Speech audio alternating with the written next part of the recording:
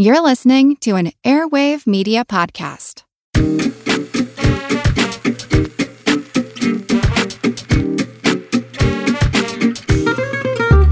Before Henry VIII changed history for lack of a son, Henry II had too many.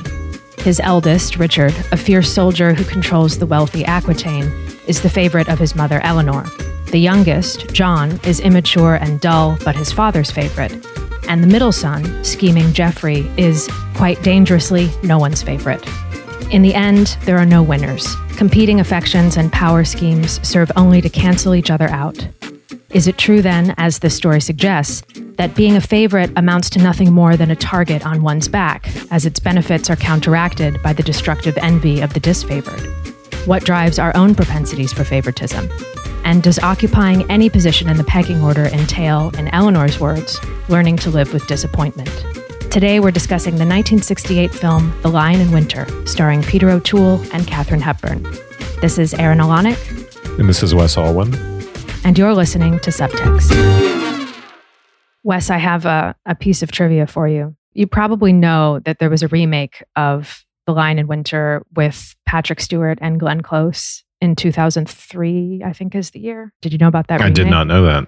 Oh, okay. Well, that's not even the piece of trivia I have for you. The further piece of trivia I have is that it was also adapted into a TV series in the early 2000s. Wow. Called Arrested Development. And oh, yeah. I didn't think about that. I feel like we're John always... is Buster. That's perfect. I didn't even think of that. Yeah, Eleanor, sure. Yeah, Henry and Eleanor are obviously George and Lucille. And Lucille really doesn't care for any of her children, but she especially doesn't care for Job, I feel like. And Job is Geoffrey. So I was just thinking about the similarities between this story and so many others that we've covered on the podcast, like Arrested Development is, of course, a through line throughout the pod, but there are obvious parallels here too. I was thinking of Who's Afraid of Virginia Woolf and... Oh yeah, I thought of that. Yeah. And especially Lear. Of course, like Henry himself says that he's a Lear figure in the film. Mm-hmm. And at one point I actually thought of There Will Be Blood, which is hopefully a movie we'll cover on the podcast at some point when he says he has no boys or whatever. Reminded me of that part when Daniel Day-Lewis is in the revival meeting and he's like, I've abandoned my boy. It was very similar. I think Geoffrey, though, would be Michael as far as personalities go. Kind of more reserved, cerebral advisor role. And then you have Richard, who will be Richard the Lionhearted, who is the warrior and sometime the poet. one with the brawn. And right. Well, that's what mommy taught him. That's right. It's not the way things worked out ultimately. Yeah, he did not succeed at that. But I guess there's no equivalent of that in Arrested Development. Maybe I'm spending too much time on this now, this comparison now. It's a similar thing in the Brothers Karamazov, right? With Ivan, the brains, and Dmitri, the warrior, the brawn, the passion, and then Alyosha, the religious one. Who does that correspond to? John, incidentally, it will turn out to be the John of the Magna Carta, right? Mm-hmm. And the John Worst who's the king villain in Robin. The history of England, yeah. Yeah. And the John who's the villain in Robin Hood. And the way he's portrayed in the film is as this extreme moron whose mouth is often just agape, no matter what's going on. Very afraid, very stupid, very easily manipulated. And for some reason, the one that Henry apparently loves the most, and I don't know why that is exactly. Why does Henry love John the most? Is it just because he's the least capable of scheming in a successful way? Perhaps. That was a preoccupation for me as I was watching, because I just thought, in a way, his favorite is Alice, right? That's his favorite, like, pseudo child. I mean, there's a lot of strange incestual kinds of dynamics going on there, because Alice, she's kind of the Cordelia figure. If you're going to do the Lear parallel, and if you're going to do the Arrested Development parallel, maybe she's like Lindsay or something, in that the father loves Lindsay best, right? And she has that, Lindsay and Lucille have that kind of weird relationship, familiarly bad relationship. So I was trying to figure that out myself. And I thought that, John is the favorite, partially just, it seems, because he's the favorite. And I'm wondering about the psychology of favoritism and if there's really no logic behind it at all. And if there is a logic, perhaps it has to do with the fact that John is the youngest and therefore represents the last hopes of Henry, or an interest in his own youth and kind of preserving his virility and his continued success as king. And therefore, to elevate the youngest son might be appealing to something within himself that he wants to, I don't know, live forever, as he says at the end of the film. Mm-hmm. But certainly insofar as that actor is like the worst actor in the world. And you think the actor is bad? Oh, I think he's so bad. I think it's like also ridiculous that he looks like he's 30 playing a 16-year-old who, I think there are a lot of things that are wrong. I think it's miscast. I think the actor's not great. Yeah, he's overplaying the stupidity of the character. I mean, just looking at the script, you don't have to make him such a moron. And so, I mean, the body language, the mouth agape, he's kind of almost hunchbacked a little bit in the way he moves around and scurries around fearfully. Yeah, but I wonder if his cartoonish unlikability is actually serving for me to call attention to just the strangeness of our own predilections for things, you know? Like in a way, taking John at face value, maybe the most interesting thing about Henry as a character is the fact that John is his favorite, in the way that we would think it would be really strange if he loved, I don't know, some really disgusting flavor of ice cream or something. It reveals something kind of strange about him, obviously of more import than the ice cream thing, but something strange and unexpected about his character, which I think still kind of is somehow fitting. He's not a guy with a lot of smooth edges himself. So John is grotesque, and maybe that's part of it. There's something about the grotesque, and since incest is such a strong theme, or the way the family members are embroiled with each other and in a way too close, and using the power dynamics, the fighting over land and things like that to establish some separation.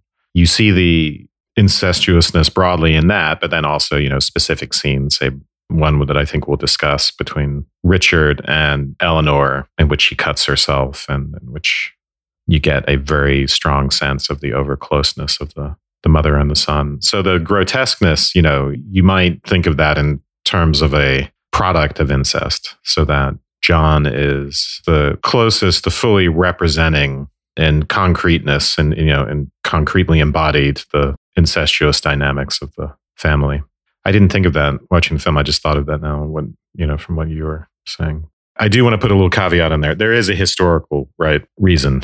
I mean, I think at this point, he's the only one who hasn't tried to overthrow his father, to rebel against him. And probably just because he was too young. Later he will. But it's odd when you look at the history and you realize, it does come out in the film, of course, that I think looking at the history of this, the full extent of it is actually quite startling. They were fielding armies against each other.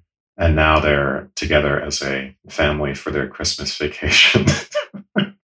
So it's quite something. There is also a boring historical reason for this, which is that John is the only one who hasn't yet rebelled against the father. And it's really interesting when you look at the history, it's quite startling, even though it does come out in the movie, that Eleanor has rebelled against him and he's keeping her prisoner and the sons have been involved. I think the history makes it hammers home the extremeness of it, just because the family members have been fielding armies against each other, right? Lots of people getting killed, castles being razed to the ground, treaty negotiations, all that stuff going on between father and wife and sons. And now they're all together for their Christmas vacation. I guess Christmas is the time where no, it's not the time where you put away the knives. It's a time where you really dig in deep at an emotional level. Instead of going at it with the armies, you hold the knife menacingly in your hand as you stare at the family members. Yeah. Well, what I love about the film is just how the historical import, however implausible some of this may be, the sort of real facts behind it and the real insanity behind this family actually, warring against itself, I think heightens the campiness of the film. Like, I see this as a very campy film, a film that's not at all taking itself seriously, and that's kind of fundamentally a comedy. I mean, I think it's like Virginia Woolf in that way, where the genre is a bit unstable. But I think it's very arch. And when it's funny, it's really funny. And even when it's kind of being serious, even serious moments have really campy undertones. Each member of the family emerging from one tapestry after another over the course of a scene, which has many painful moments, right? But which is also set up like a bedroom farce, and is, in a sense, a bedroom farce. But to go back to this question of incest, one of the things I was thinking about too is the fact that, much is made. I think Eleanor says at one point that if she had stayed married to Louis, if she had produced sons for Louis, then none of us would have known each other, something like that. And what I'm really interested in the film as well is not just the incestual relationship in the actual nuclear family, but in the sort of shadow family that emerges in the might have beens. And even at the end, this shadow family that Henry wants to build with Alice, and this idea of getting an annulment and starting over again. But there are all these possibilities that might have been. Philip might have been Eleanor's son in a way, right?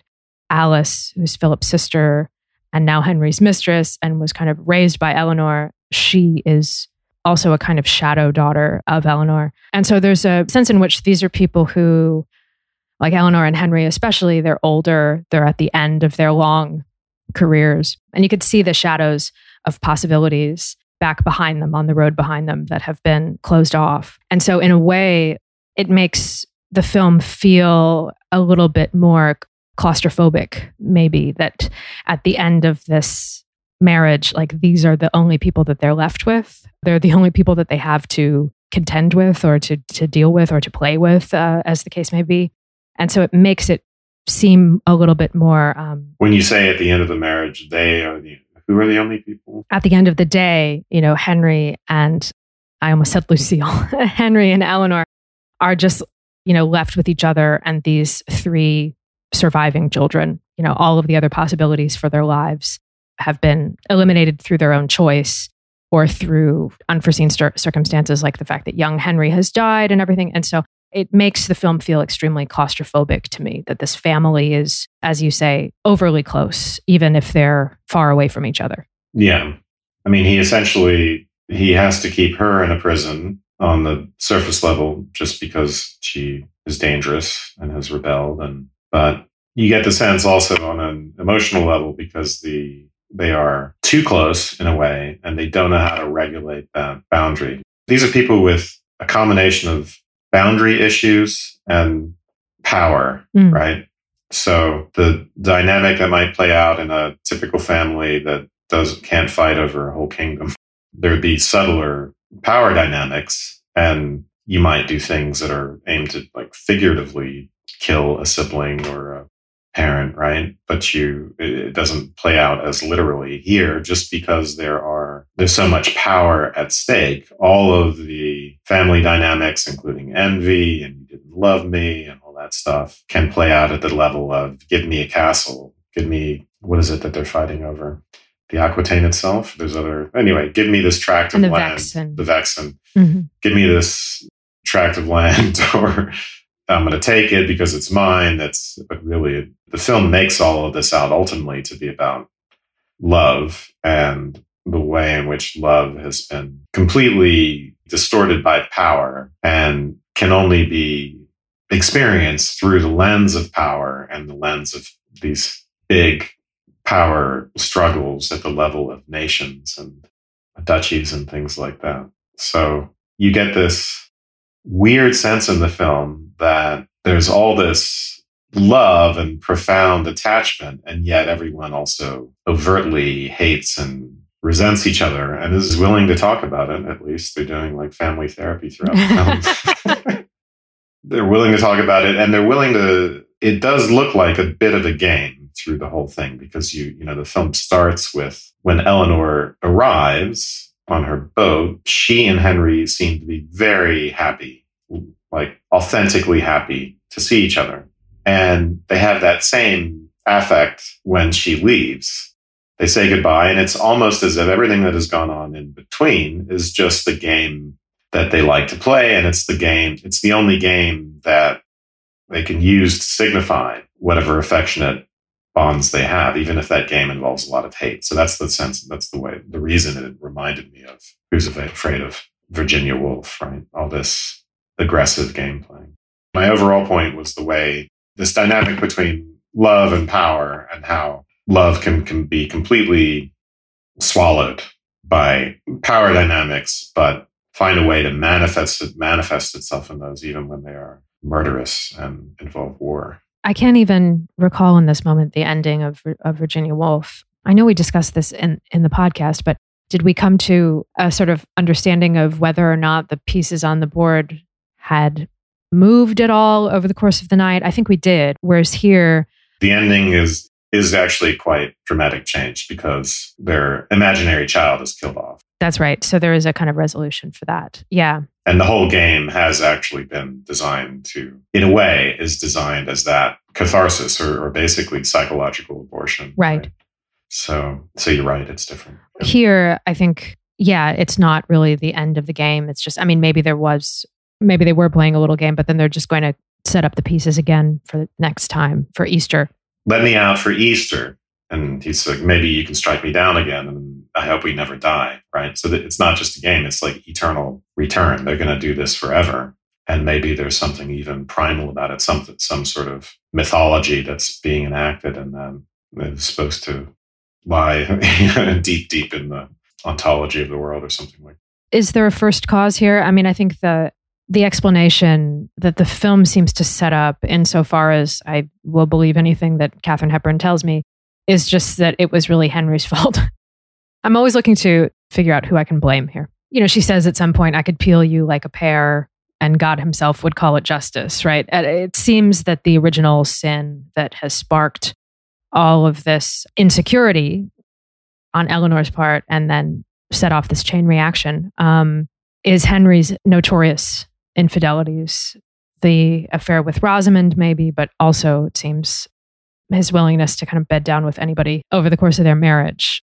Though we also get the suggestion that Eleanor might, teases him with the fact that she slept with his father, who's named significantly Geoffrey, that she violated the marriage with Louis while she was still married to Louis. She had this passion with Henry that then sparked that annulment. It's a bit futile and maybe a bit silly of me to be looking for a cause, but there does seem to be an element of this. It's like crying out for just an attribution of how all of this started, what set it in motion. He's a philanderer, and he himself even says, I've slept with, I don't know, how does he put it? Alice, in my time I've known contessas, milkmaids, courtesans, and novices, whores, gypsies, jades, and little boys. But nowhere in God's Western world have I found anyone to love but you.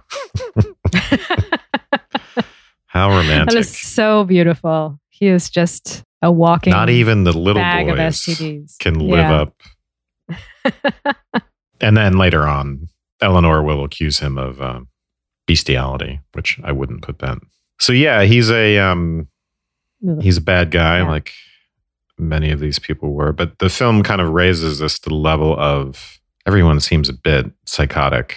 They are quite caught up in this power struggle. And some of it seems really absurd. So for instance, there's the wedding scene where Henry is, and this is a game, this is a ploy, but basically Eleanor at this point has, the way the game has gone is that he has made Eleanor a promise that's too good to, an offer that's too good to refuse, which is her freedom. If she will sign away something or other, I forget, the Aquitaine for John, and there are other elements to the deal. And she has this great line, you offer me the only thing I want if I give up the only thing I treasure.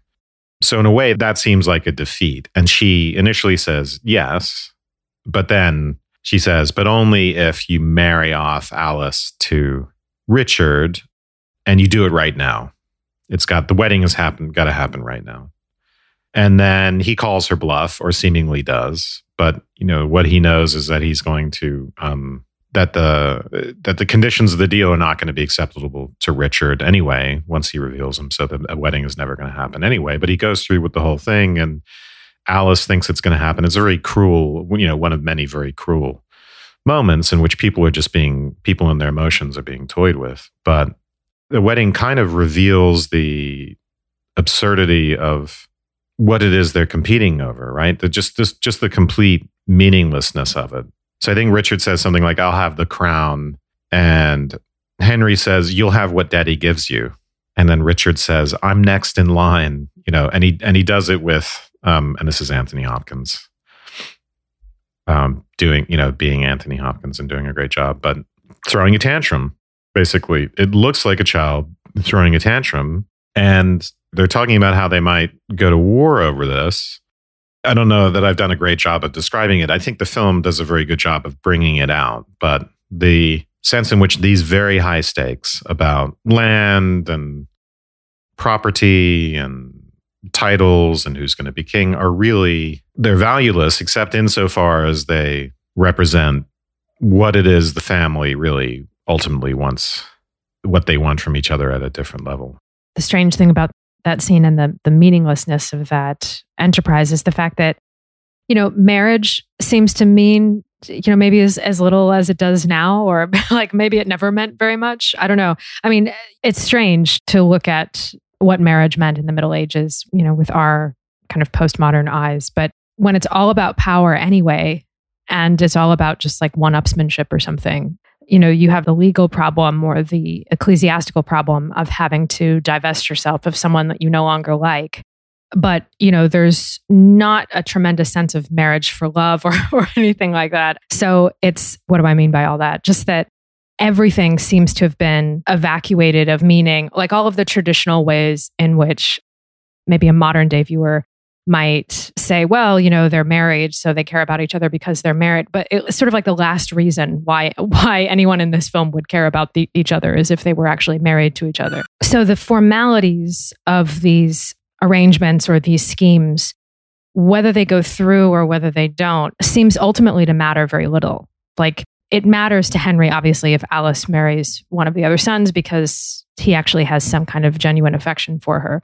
But yeah, I think maybe that wedding scene kind of contributes to this sense of camp that I'm getting through the whole film, because ultimately, even these life or death battles, or the prospect of like having to haul in a bishop to suddenly marry you in the middle of a sentence, it's deadly serious, but also just so ridiculous at the same time. And obviously true to life in terms of how things actually went in the Middle Ages, that you're left only with how these people actually do feel about each other underneath everything. Like the game playing, ultimately it is, for me, not so much about power as it is about getting out these feelings that they have towards each other. And it's not really, for me, very much about power at all. Is that what power is all about anyway? It's just about divesting yourself of unwanted feelings or trying to secure someone's affection? Or, is it about these sort of relatively, in terms of import, low stakes feelings? Or is it about like high stakes, actual history changing kinds of moves? Do you know what I'm saying? I think power and status go together, and status and the seeking of recognition and honor and titles and all of these things is a kind of alternative to love. And there's a narcissistic element to it, right? It's often one way. You admire me, but I don't, you're my subject. I don't have any obligation to you. So it's a more bounded way to have a relationship with someone and to make the love less intimate and less potent. You protect yourself against intimacy, which is especially important in a family with these incestuous dynamics. So the power serves the purpose of keeping them sane, really, keeping them from going completely crazy, because the incestuous dynamics are so strong. There's a cool little exchange between Jeffrey and Eleanor early on where they're scheming. And I think she's talking something about delaying Richard's wedding or something.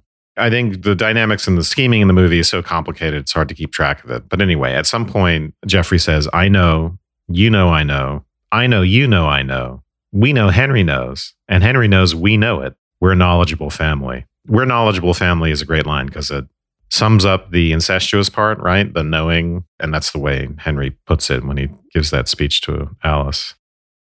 Who is he known in the sense of laid with? We're a knowledgeable family, which is to say they're too much in each other's heads, but they're in that kind of hall of mirrors in which the way they know each other, the other side of that knowledge is the knowledge that keeps people away, keeps people from being too intimate. And that's the scheming.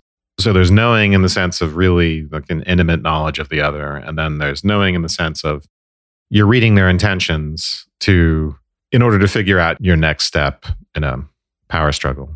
And it becomes, is there a Princess Bride scene that's like this?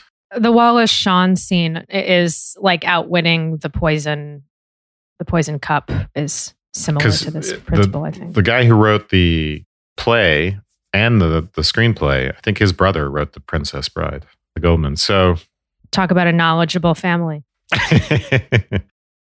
Yeah. So this question of being aware of what other people know, but also being aware that they know you know, and then how far does that nesting or that loop, where can you settle at a point where you think you've outsmarted them or looked farther ahead than them? Any case, all of that Hall of Mirrors effect provides some insulation against closeness.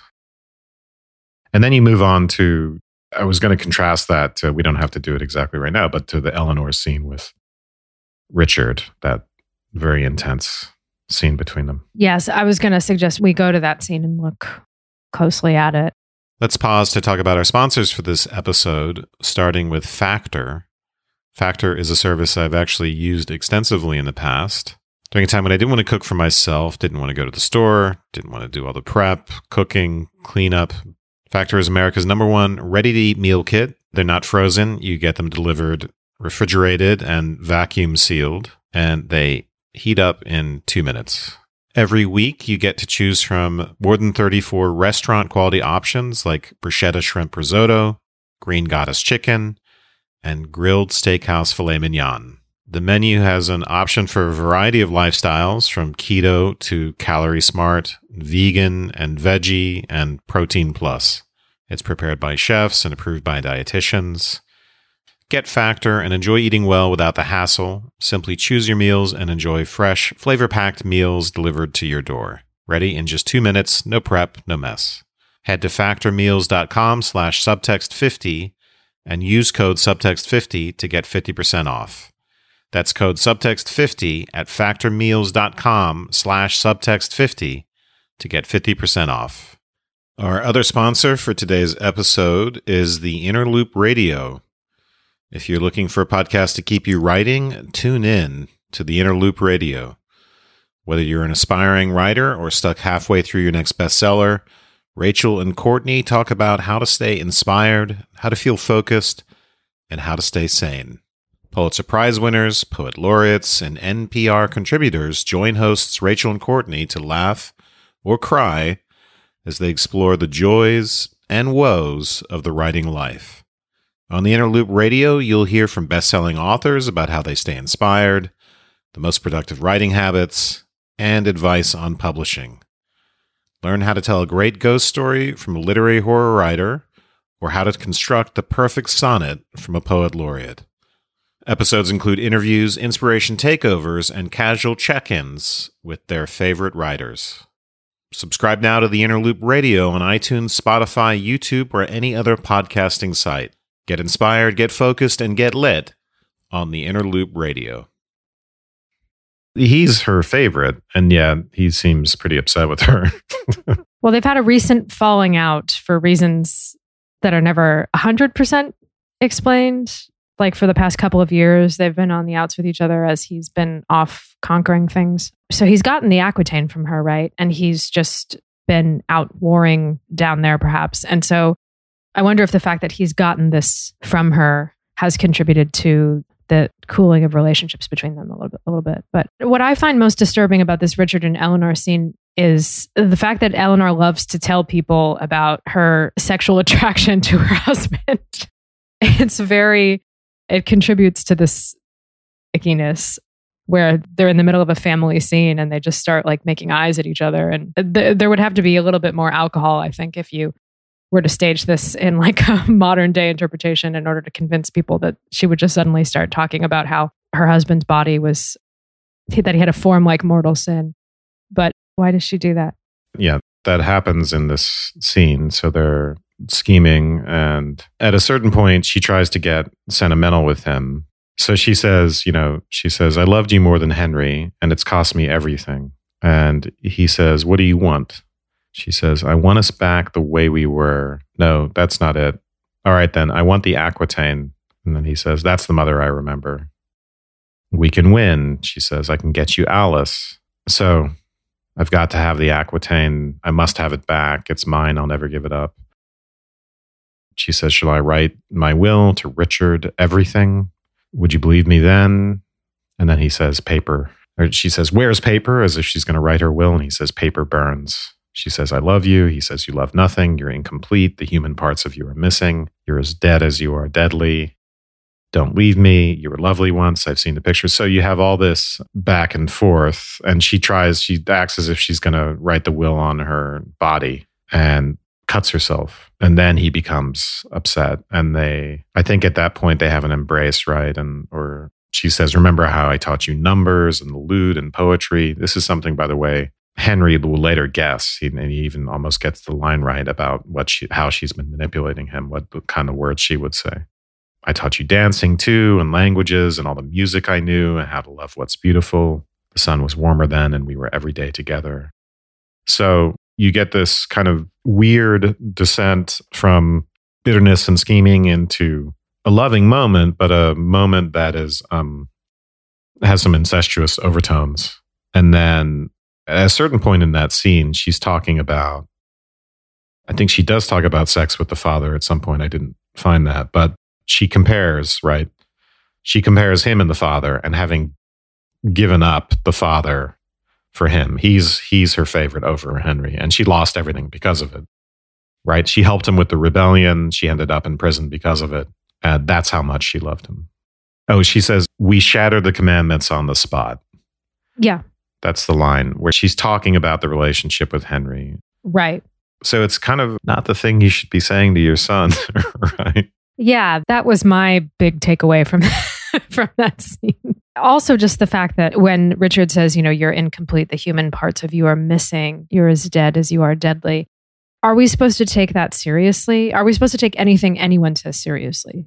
As you say, this is a really tender scene. And then in the next scene, Henry is making fun of them and doing his little Katharine Hepburn impression. I taught you prancing lamb and lute and flute, And she's like, that's marvelous. That's absolutely me. So then we're led to believe that she's circumspect enough to make fun of that tender scene that she just played with her son. It seems to me of all there are a lot of passions in the film that everyone is overly human. They're not incomplete. I think that part of the problem, as Henry suggests, or actually as Eleanor suggests, is that there are too many sons, not that they have too few. Henry wants to have more sons. She's like, I thought that was the one thing of which you had enough. So the problem doesn't seem to me to be incompletion or a lack of something. It seems to me to be an overabundance problem.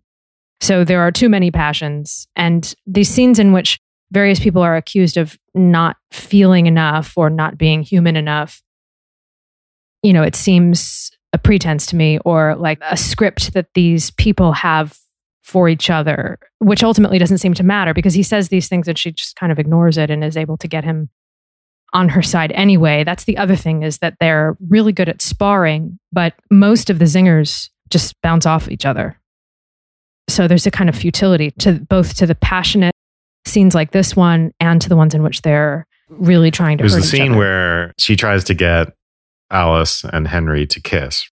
Says she has only an intellectual interest in it to see if it's how she imagines it. And then he says a lot of very tender things to Alice and then kisses Alice, and she and Eleanor gets very upset.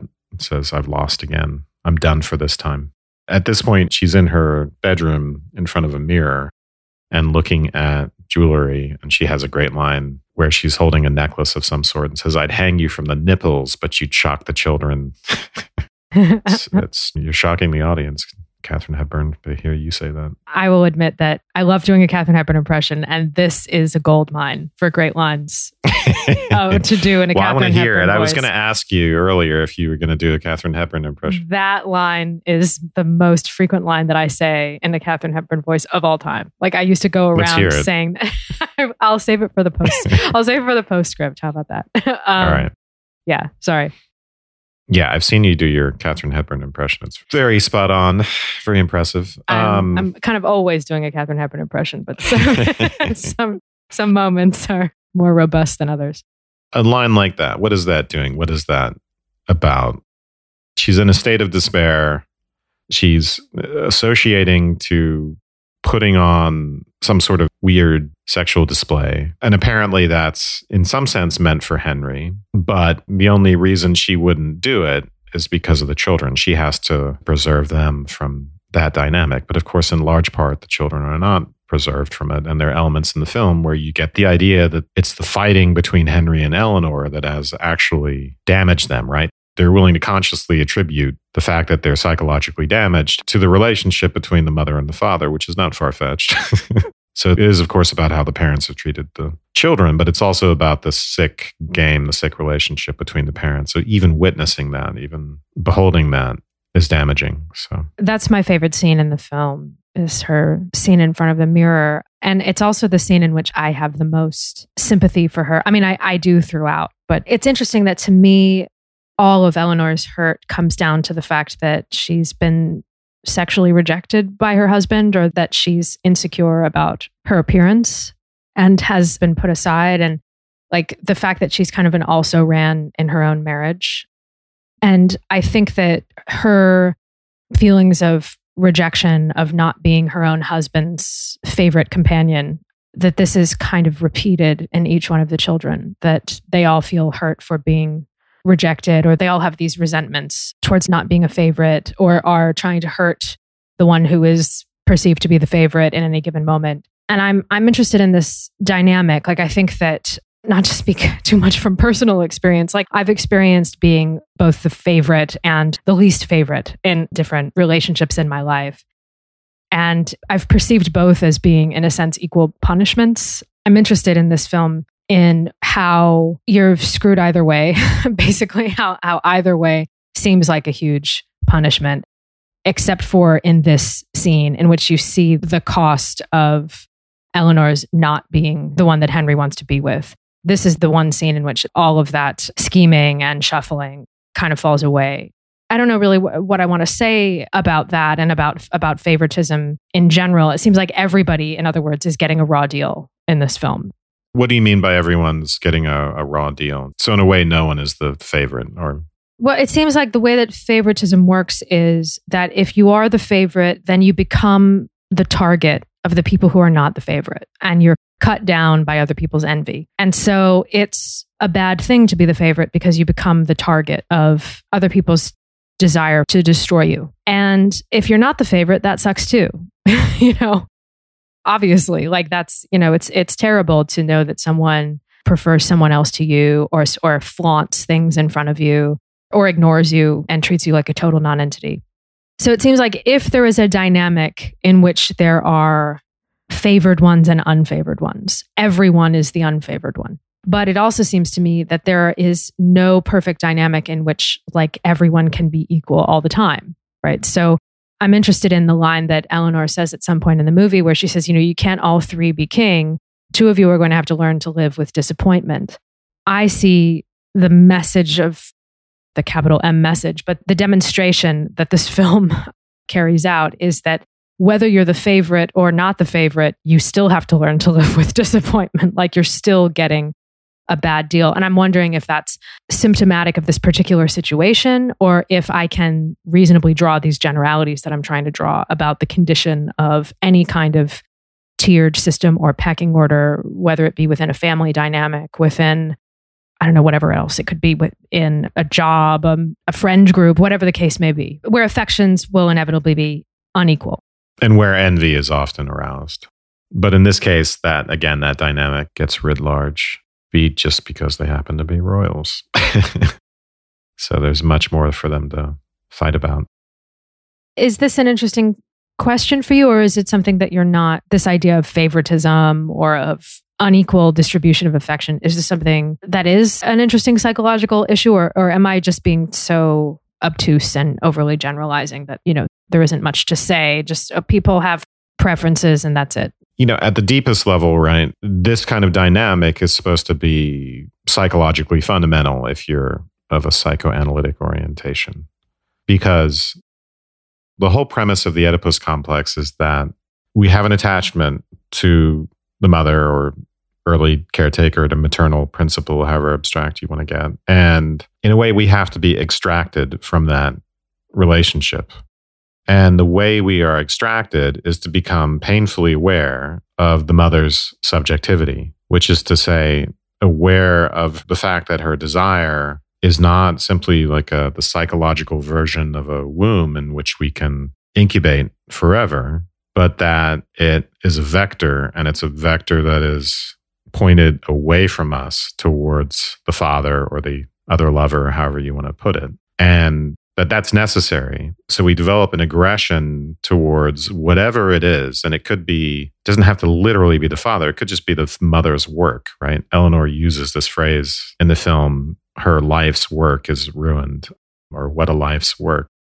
We should discuss that at some point. And anything else towards which the mother's desire is directed can become an object of envy and aggression. And at the most primal level, envy doesn't even need a third, right? A father or something like that, or a sibling.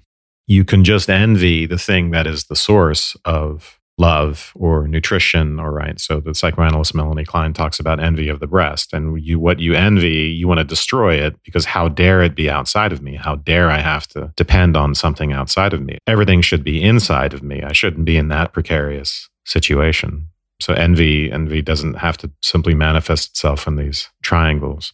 But on the other hand, when it does, if it is manifesting itself in that Oedipal triangle, it serves the purpose of detaching you, right? So that there's a psychological birth. You leave that little Garden of Eden, but then now you have identifications with the paternal principle, which is to say work and culture and aspiration. You turn your psychological energies towards work and other love objects, right? Towards romantic relationships and things like that. And that diversion depends upon the intervention of the paternal principle and the resentment of that and the aggression towards that. And in this dynamic, that hasn't sufficiently worked for some reason. And you would think it would, because he's a king, and he's a very Peter O'Toole type of king. He's loud and being very assertive. It's not like he's the passive, unassertive father who can't step in and be the barrier between the infant and the mother. But in this particular case, the mother and the father are also rivals. They're political rivals, and their children are pawns in that rivalry. And the children are also rivals with the father in a way, right? Not just in some abstract psychological way where I'm going to become a film producer too, and I'm going to surpass my father. And not just that type of stuff, but literally may need to defeat the father to get what they want as far as their life's work is concerned. But anyway, I think if the dynamic between the mother and the father involves their own type of rivalry, and then the use of the sons as allies, then the father is no longer simply a successful intervening principle, something to take people into the quote-unquote symbolic order, as Lacan would put it.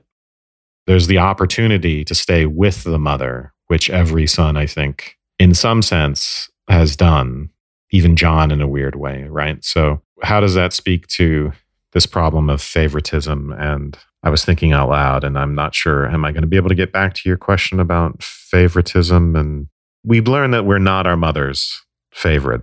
Maybe knitting is her favorite. Maybe it's father, maybe it's knitting, maybe it's being the CEO. We might be high on her list, right? But we can't be everything. I think favorite can have multiple meanings, but I think the meaning we want it to have is to be everything to that person. Nothing is more important, but also there's really nothing else that's significant that can compete, that all competitors are eliminated. And to know that that's not the case, that there's always things that compete for the mother's attention, is a problem. And then that plays out in all of our relationships at some level, because we know that everyone has multiple relationships. On a friendship level, we're polygamists.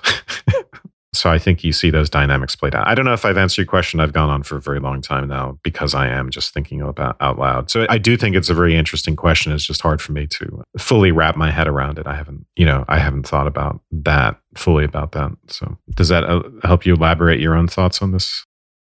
I think so. I'm never quite sure what I think about these psychoanalytical readings of these dynamics, because it always feels so foreign to me to think of things in those terms. It still feels foreign to me in a sense. I don't think it ever stops feeling foreign because, yeah. Yeah. Nor does it even seem right to me that to be a favorite means to be everything to that person. For me, maybe, and again, I haven't, though I'm the one bringing the subject up, I don't have really any set ideas about this either. I just think it's an interesting topic of conversation. But I think for me, or what my intuition might suggest about this, is that it's a matter of insecurity. So it's not that one has to be everything to one's mother, but that one has to feel secure, that one is sufficiently valued by one's mother.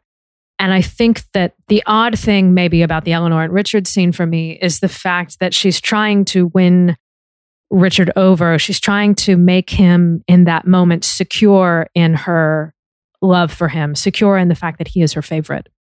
And she's bringing up the very relationship that I identify as being the root of whatever insecurities he has about that relationship. In other words, the competing affection of Eleanor for Henry.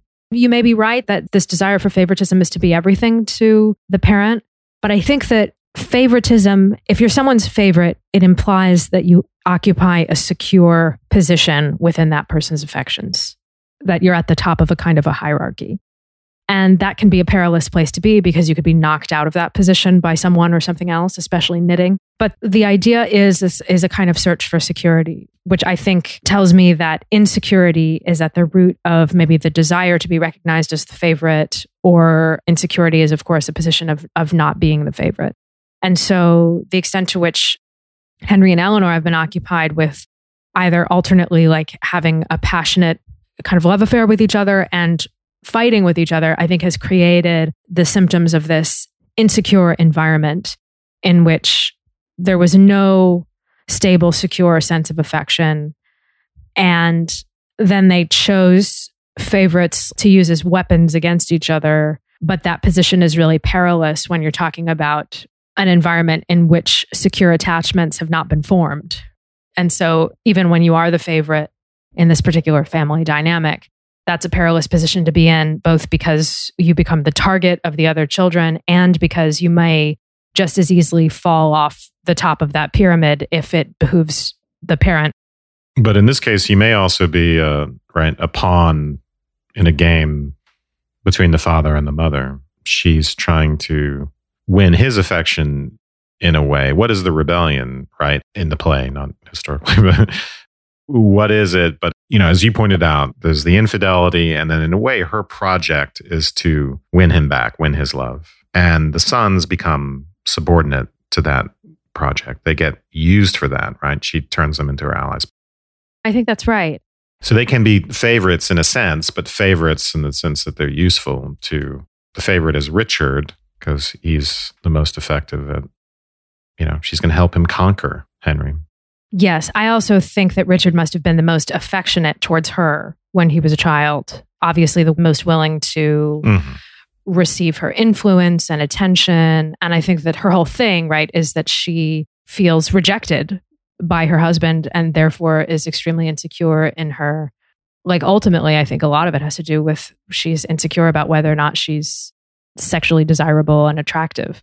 And Richard offered her that attention, it seems, when Henry was out gallivanting. So her affection kind of transferred to him because he makes her feel more secure in her desirability, which is maybe another thread to, which I think we've already touched on, to this incestuous element where she didn't get attention and affection from her husband. She gets it from her son. In this dynamic, who's the favorite, right? Comes down to who has the land or who's going to be king. And only one person can be king and only one person can have what's the name of it? The vexen. So if there's a love language for this family, it's land or dirt, as Eleanor later puts it. There's a scene towards the end where Eleanor says to Henry, "My losses are my work." And he says, "What losses?" And she says, "I'm the one with nothing." Okay. So nothing equivocates between she doesn't have him and his love, but also she doesn't have her freedom. from prison, and she doesn't have the land that belongs to her. So he says, lost your life's work, have you? And she says, provinces are nothing, land is dirt. I could take defeats like yours and laugh. I've done it. So at that point where she says provinces are nothing, land is dirt, I had the impression she was making fun of his pretension to not caring about that at this point, because he's made several gestures throughout the film that he's willing to give up all that stuff and he doesn't care about it. He just wants to marry Alice, and that she's reacting to his idea that it's silly for you to care about the land. So provinces are nothing, land is dirt. But no, in the context of the film, provinces are everything and land is not just dirt, it's love. And they have fully bought in. I think at some level they know it's crazy, right? But the political battles, the battles over who's going to be king and who's going to have the land, they are signifiers of maybe who's going to be the favorite, who's going to get the love. And they really aren't of any value. They're just purely associated, right? Because they're not going to get the love if they get the land or the titles. And they know that. They know it, and yet they can't help acting as if that's the case. They seem to be aware of it, and yet they just can't help themselves. To me, that's one of the most interesting things psychologically about the film. They are just caught up in this enactment and this kind of crazy belief that there's a pathway to love through political struggle and battle and scheming and all that stuff. So, and through hate, right? Because there's so much hate and hateful stuff, cruel stuff that goes on in the film, and resentful stuff. And it's as if there's a deeply held belief that hate can be used to win love in the same way that war might be able to win peace and all that. I like that, because I think that what you're saying essentially is that this is all like the land is kind of a proxy for the affections, but it's actually working in the opposite direction. Is that right? It's so when a really interesting moment that I love in the film, all three of the sons are together, and Richard says to Henry, what are you giving to Philip? What of mine? And John says, whatever you've got goes to me. And then Geoffrey says, and what's the nothing Geoffrey gets? So each of the three of them are sort of like demanded. They're like baby birds with their mouths open, squawking. And so Henry tells them the terms that, at this point in the scheme, relatively early on, that Richard will succeed him. He'll get Alice and the crown. And John is told, he can't get the lands because he couldn't keep whatever Henry gave him, that he would lose it on the battlefield. And John says something like, oh, well, you can help me. If you fight with me, I'll keep it. And Henry says, of course, he won't always be there to win back these lands for John. And he has to know that whoever has these lands is going to keep them. And John says this really interesting line, you've led me on, right? Like Henry has led him to believe that he's going to take over when Henry really had no intention of giving up the crown to him. Of course, Henry really does have the intention of giving up the crown to him, but he's making this really interesting, devil's advocate case that he can't give anything to John. And actually, it really doesn't make sense to give anything to John, because he's exactly right, that John won't be able to hold any of these lands against his brother. But what's interesting to me is the line, you've led me on, because it's like Henry is like teasing everyone. And there's a suggestion of being a romantic tease or some kind of sexual tease, even to his own sons, using this land or these titles or the Vexin or the Aquitaine or whatever as a kind of proxy, so that it's a kind of wooing or keeping everyone in play or keeping everyone happy to a certain extent that involves lying. That's kind of like if you were someone like a guy who's trying to keep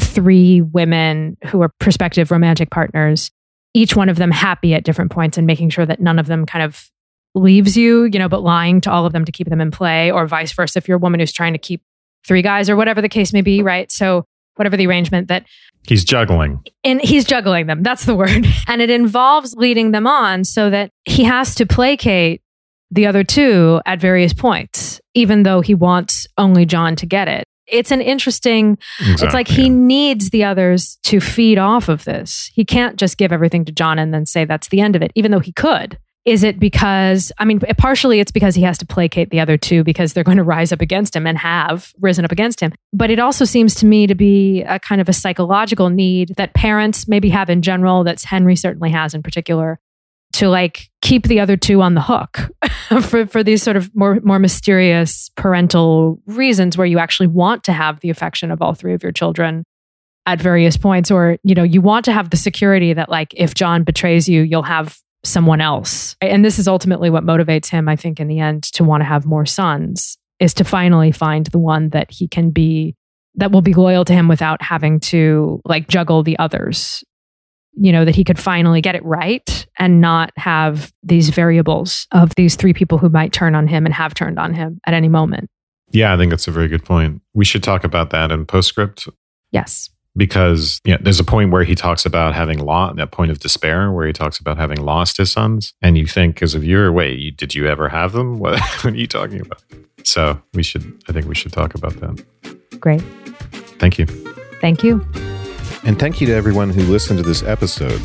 To get ad-free episodes and episodes of our after show postscript, please subscribe at patreon.com/subtext. Also, this podcast is part of the Airwave Media Podcast Network. Visit airwavemedia.com to listen and subscribe to other Airwave shows, like Good Job, Brain, a podcast that's part quiz show and part offbeat trivia, and Big Picture Science, which engages the public with modern science research through smart and humorous storytelling. That's airwavemedia.com.